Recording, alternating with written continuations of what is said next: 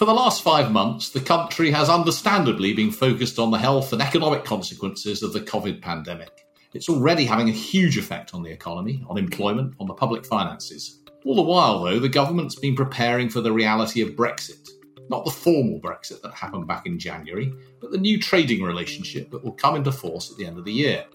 That too, whatever the final deal, will cause deep and fundamental changes to our economy, to jobs, to earnings and incomes. So here with me for this edition of the IFS Zooms In to discuss the possible effects of Brexit and how it might interrelate with the COVID pandemic is my colleague Peter Lavelle. He's been working on the trade and employment effects of Brexit since just after the 2016 referendum, kindly funded by the ESRC UK and a Changing Europe programme. So to kick off, Peter, first perhaps it's worth starting by reminding us where we are with the Brexit process and those trade talks. Well, as you said in your introduction, Brexit got done in the sense that Britain ceased to be a formal member of the European Union on the 31st of January. And that now means we are in the transition period of the withdrawal agreement that Boris Johnson signed with the European Union last year, which means that there's still similar trade agreements to what we had when we were in the European Union. Some agreements have been made on the financial settlement, on what's going to happen to Northern Ireland, on citizens' rights. But what hasn't been decided yet is the form of the future trade agreement, or what's going to happen at the end of the transition period, which ends on the 31st of December, which is going to be the future trading relationship with the European Union. So what the trade barriers are going to be, what regulations are going to govern trade between the UK and the EU, and questions of that nature. And that's what's being negotiated or is being negotiated at the moment. Exactly. And a key milestone we passed was in July, where there was the option was built in to extend the trade talks in the event it was felt it was needed more time to complete the negotiations. And that deadline was the 1st of July, and that's now passed. So it looks like, unless some ingenious legal solution can be found, we have to reach an agreement with the EU on what the future terms of the trade agreement are going to be by the end of this year. And what are the key issues that are being looked at in that trade agreement? I mean, can we expect everything to be nailed down by the beginning of next year, or will we be nailing down a few broad things at the moment and then lots and lots of detail to sort out later? Well, a lot remains unknown, so we'll have to see whether we strike any kind of agreement at all, or if we don't strike an agreement, we'll default to WTO rules. And what do WTO rules mean in this circumstance?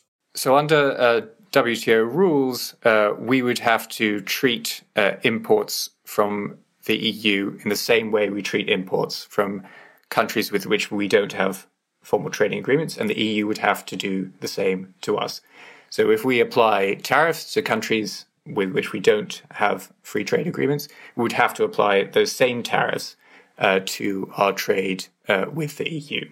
And in practice, that would mean large increases in tariffs on the exports the UK makes to the EU, and more directly under the UK government's control, we will have to start charging tariffs at a certain level on the goods we import from the European Union.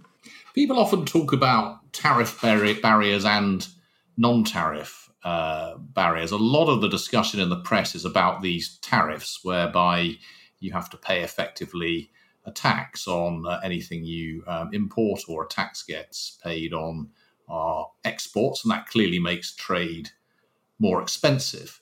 But these non-tariff barriers are actually more important for most things, aren't they? Yes, so for the majority of industries, it's the non-tariff barriers that are going to matter more in terms of their trade, either when it comes to importing goods or exporting goods.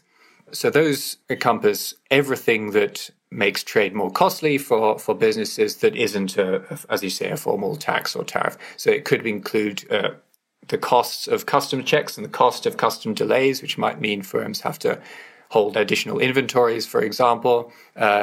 It could be what we call behind-the-border regulations. So, for example, the UK and the EU might diverge in product labeling, and then firms would have to produce two sets of products, one fit for sale in the EU, one fit for sale in the UK, and that would introduce additional costs. Or it could just be that some goods cannot or services cannot be sold in a different market without getting separate approval first. So all those costs add up, and they feed into what we call non-tariff barriers associated with trade.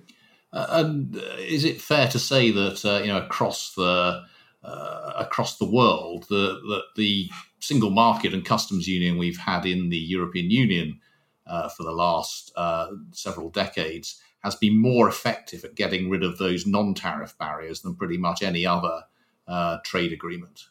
Yes, that's fair to say. So it's if you look at different trade agreements in terms of the number of provisions they have, the number of different areas they cover, the EU single market is the world's deepest trading agreement.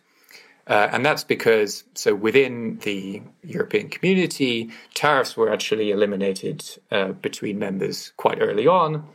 And a lot of the efforts since then have been focused on achieving mutual recognition of different product standards in different countries, or harmonizing regulations, agreeing common sets of standards that means that goods and service providers can sell their output across the EU.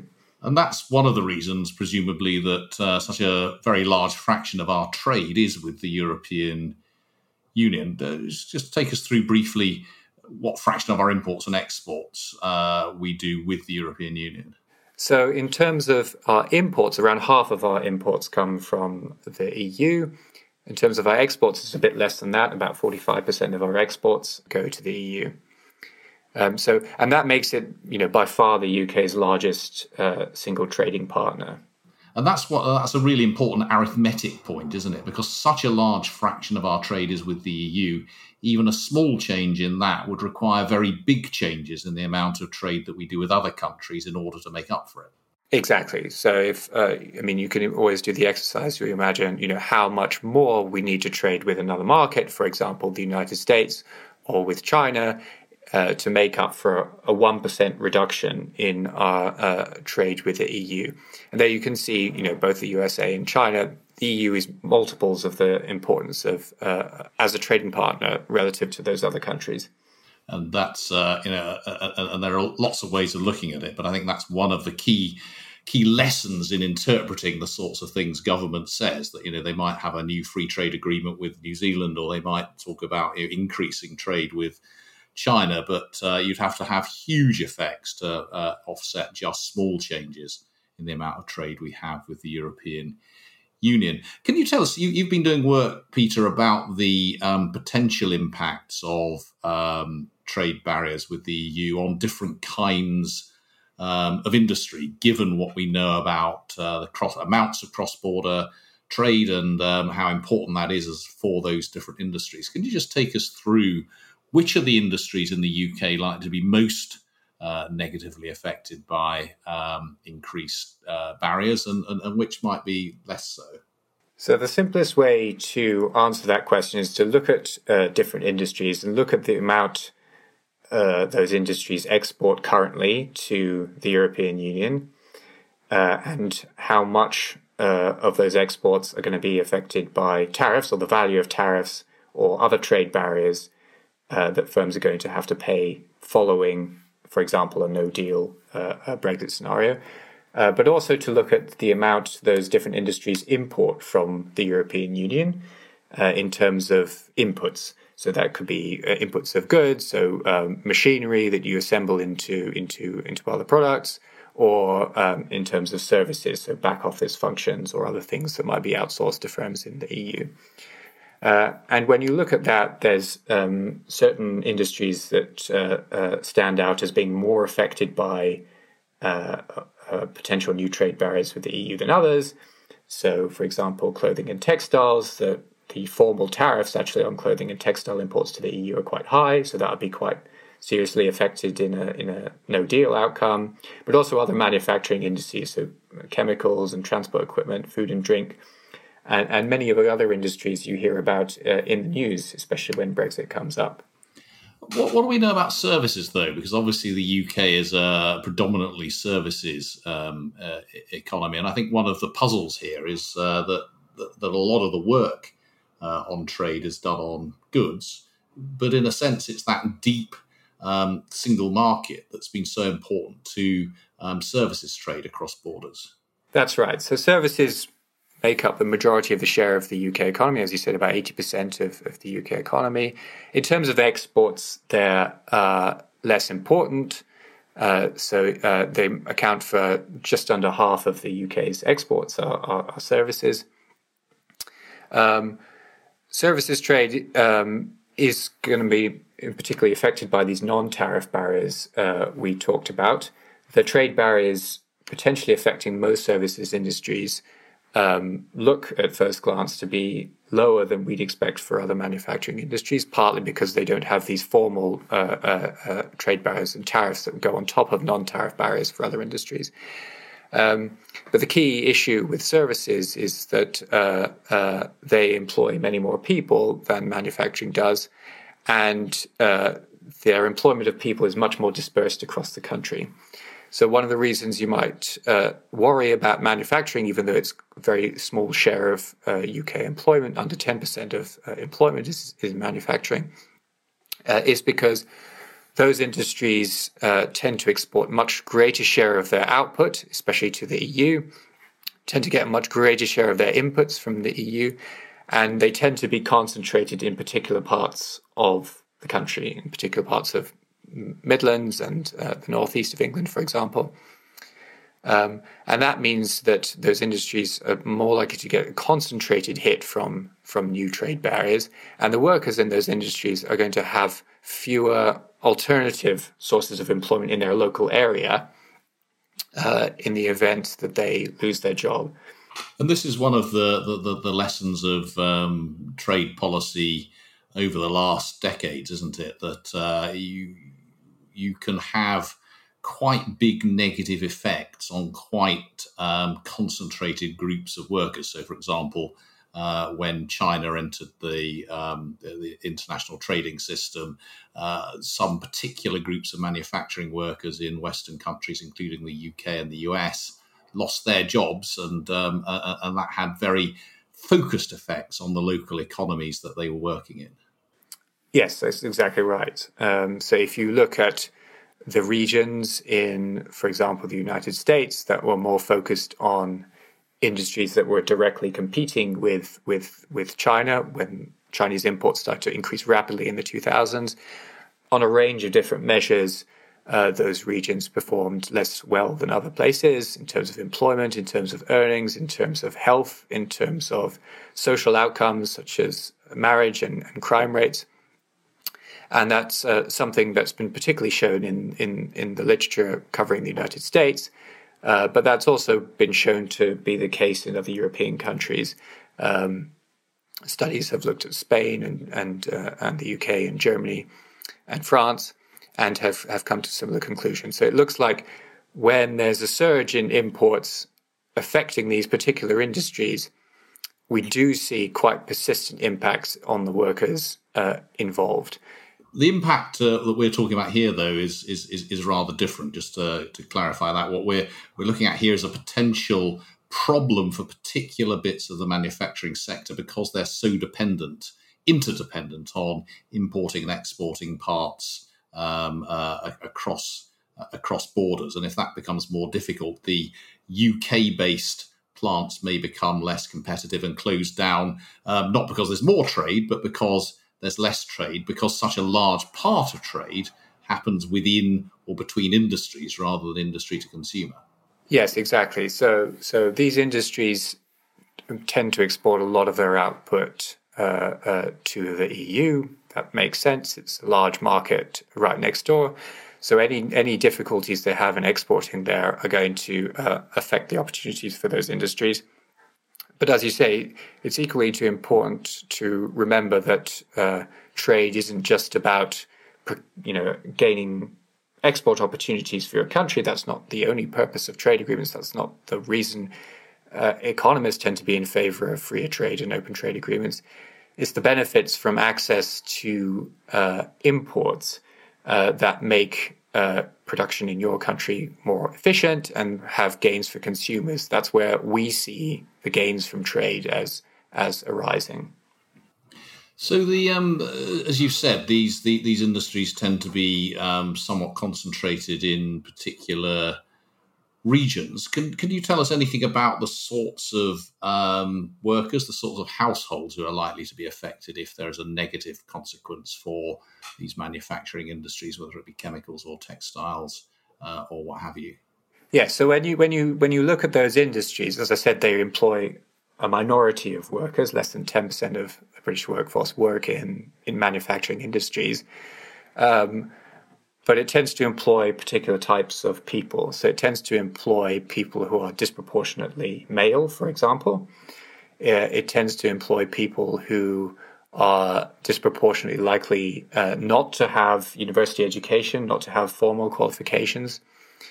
And for those sorts of workers, it tends to pay those workers relatively well compared to other industries. So manufacturing is quite good, is providing these sorts of opportunities for workers with fewer formal skills, and in these particular places. And what do we know about, therefore, the the possible impacts on household incomes and broader welfare? So if you look at where the workers who are employed in manufacturing industries tend to be located in the earnings distribution, they tend to be located in the upper middle. So they're not at the top end. Then they're not, poorly paid either. They tend to be in the sort of upper middle of the earnings distribution. One of the interesting things we found in our research, though, is where the impacts of Brexit are going to fall across the earnings distribution depends a bit on what you assume about how mobile workers are across industries. So if you just look at the impacts on workers according to which industry they're in, assuming they can't move out of those industries to find other employment opportunities, you do see some workers who are hit at the top end. So, for example, managers in a chemical plant. The key question, though, is would those workers be more able to find alternative employment opportunities elsewhere than workers who have fewer formal qualifications and where you don't see other industries in their area that are less exposed to Brexit employing workers from that particular occupation? So that's a key sort of source of uncertainty.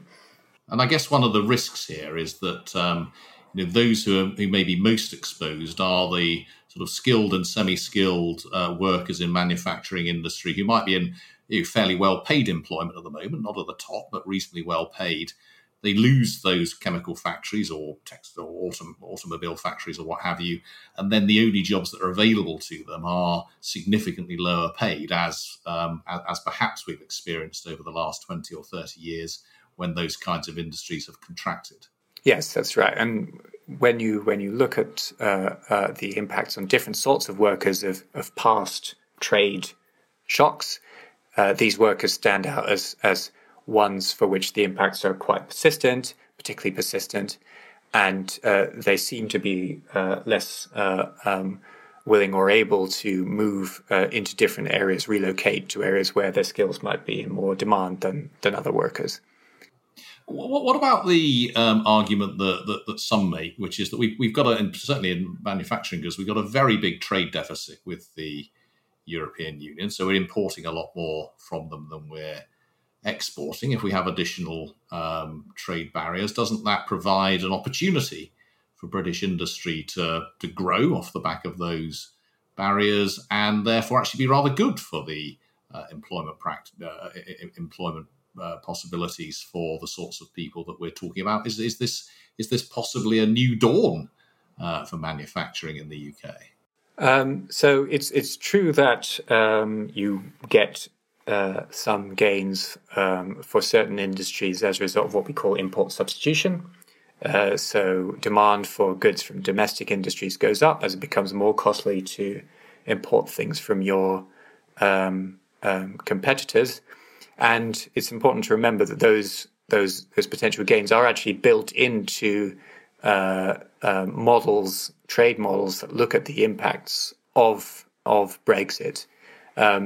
The reason those sorts of models tend to predict negative overall impacts is partly because for many industries, the impact of reduced access to the EU export market is going to be significant, as well as the increased costs of their imports. Those are going to both have negative consequences for those industries. But also because when we think about the gains for trade from the economy overall,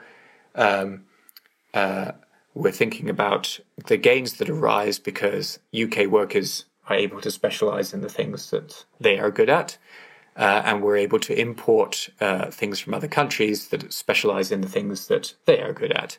And when you start putting up barriers to trade and make imports more costly, it forces the UK to try to do more with less, to try and make things for itself so that it can more efficiently get from elsewhere. And that's one of the reasons why you get these output declines when trade barriers go up.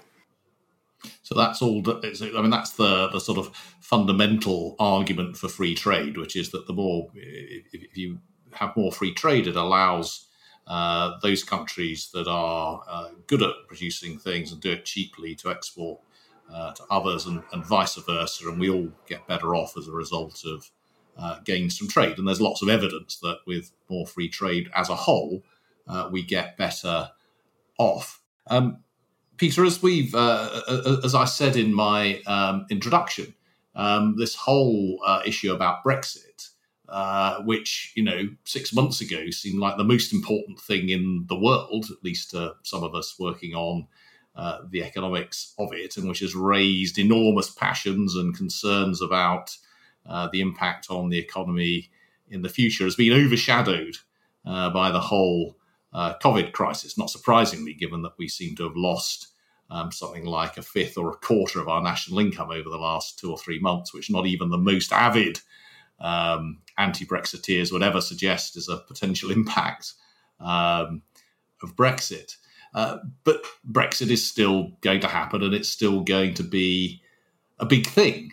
Do we know anything about how these two things might interact, though? I mean, in what way might what's been happening over the last few months make life more or less difficult as we actually come to moving to our new trading relationships? So there's a view that the impact of the COVID pandemic might make the transition in some ways easier to a trading relationship with more trade barriers. And that's, perhaps because there's less trade going on, that any disruption at the border is going to be less obvious in a time of COVID than it would normally. The problem with that view is that if we're going to make any kind of transition to a new set of trading arrangements, and there remains considerable uncertainty over what those new trading arrangements are going to be and what firms need to do to prepare for them, it helps for firms to have a kind of buffer of capital and savings, and also the organizational bandwidth to be able to cope with those changes and that uncertainty. And what the COVID pandemic has done has been to greatly undermine those buffers. So many more firms are reporting serious financial distress than they were before the pandemic. Many firms we've seen from various surveys have said they have not been doing preparations for Brexit, perhaps in the way the government would have hoped for them to do. And in some ways, that could make the transition or the costs of moving from one set of trading rules to another much more costly. Another consideration is that the COVID pandemic has the potential to lead to much broader changes in global trading patterns. So, for example, firms might look at their supply chains and wonder whether they should be as lean as they are currently, or whether they should be supplying more domestically, or maybe some might be thinking we should be getting us more supplies from foreign countries in case there's a local outbreak here. And all those decisions are being taken at a time when the trading relationship with UK firms is much more uncertain. So when all these supply chains are being rewired, as it were, British firms might find themselves cut out of supply relationships that they might otherwise have been included in. and that might have long-lasting effects. So in many ways, COVID makes the Brexit transition more costly than it would otherwise be, not less. And that's in a sense because we're layering uncertainty upon uncertainty, cost upon cost, and we just, in a sense, don't know how new trading relations are going to shake out just across the world, just as we're trying to put our own new trading relations in place. That's right. That's right. So any good news, Peter? Is there anything that we can look forward to from an economic point of view as a result of what might happen from January onwards? Well, I'd like to be able to give some good news. I mean, in economic terms, it is just fundamentally difficult. I mean, the majority of predictions for the impacts of Brexit on the overall economy are quite poor, and the economic impacts of Brexit get larger and worse the more distant our new trading relationship with the EU is likely to become. So I wish I could give better news. No, well, it's that answer doesn't particularly surprise me, as I'm sure listeners to this podcast will know. The economics profession is essentially unanimous in its view that Brexit, because it will make trade with our biggest, richest and nearest trading destination, will, economically at least, make us worse off, whatever the other positives may be that are associated with it. And of course, there remains still, more than 4 years now after the referendum, a huge amount of uncertainty as to what those trading relationships will eventually look like. The additional uncertainties created by COVID and the changes that might have or might create to our economy, to the European economy, and to the world trade system potentially make all of that riskier still. So I'm afraid we can't leave you with very much in the way of good news. If nevertheless you enjoyed this episode, please hit subscribe and rate us. And you can always stay on top of our latest work by visiting www.ifs.org.uk. Stay well, and we look forward to speaking to you again soon.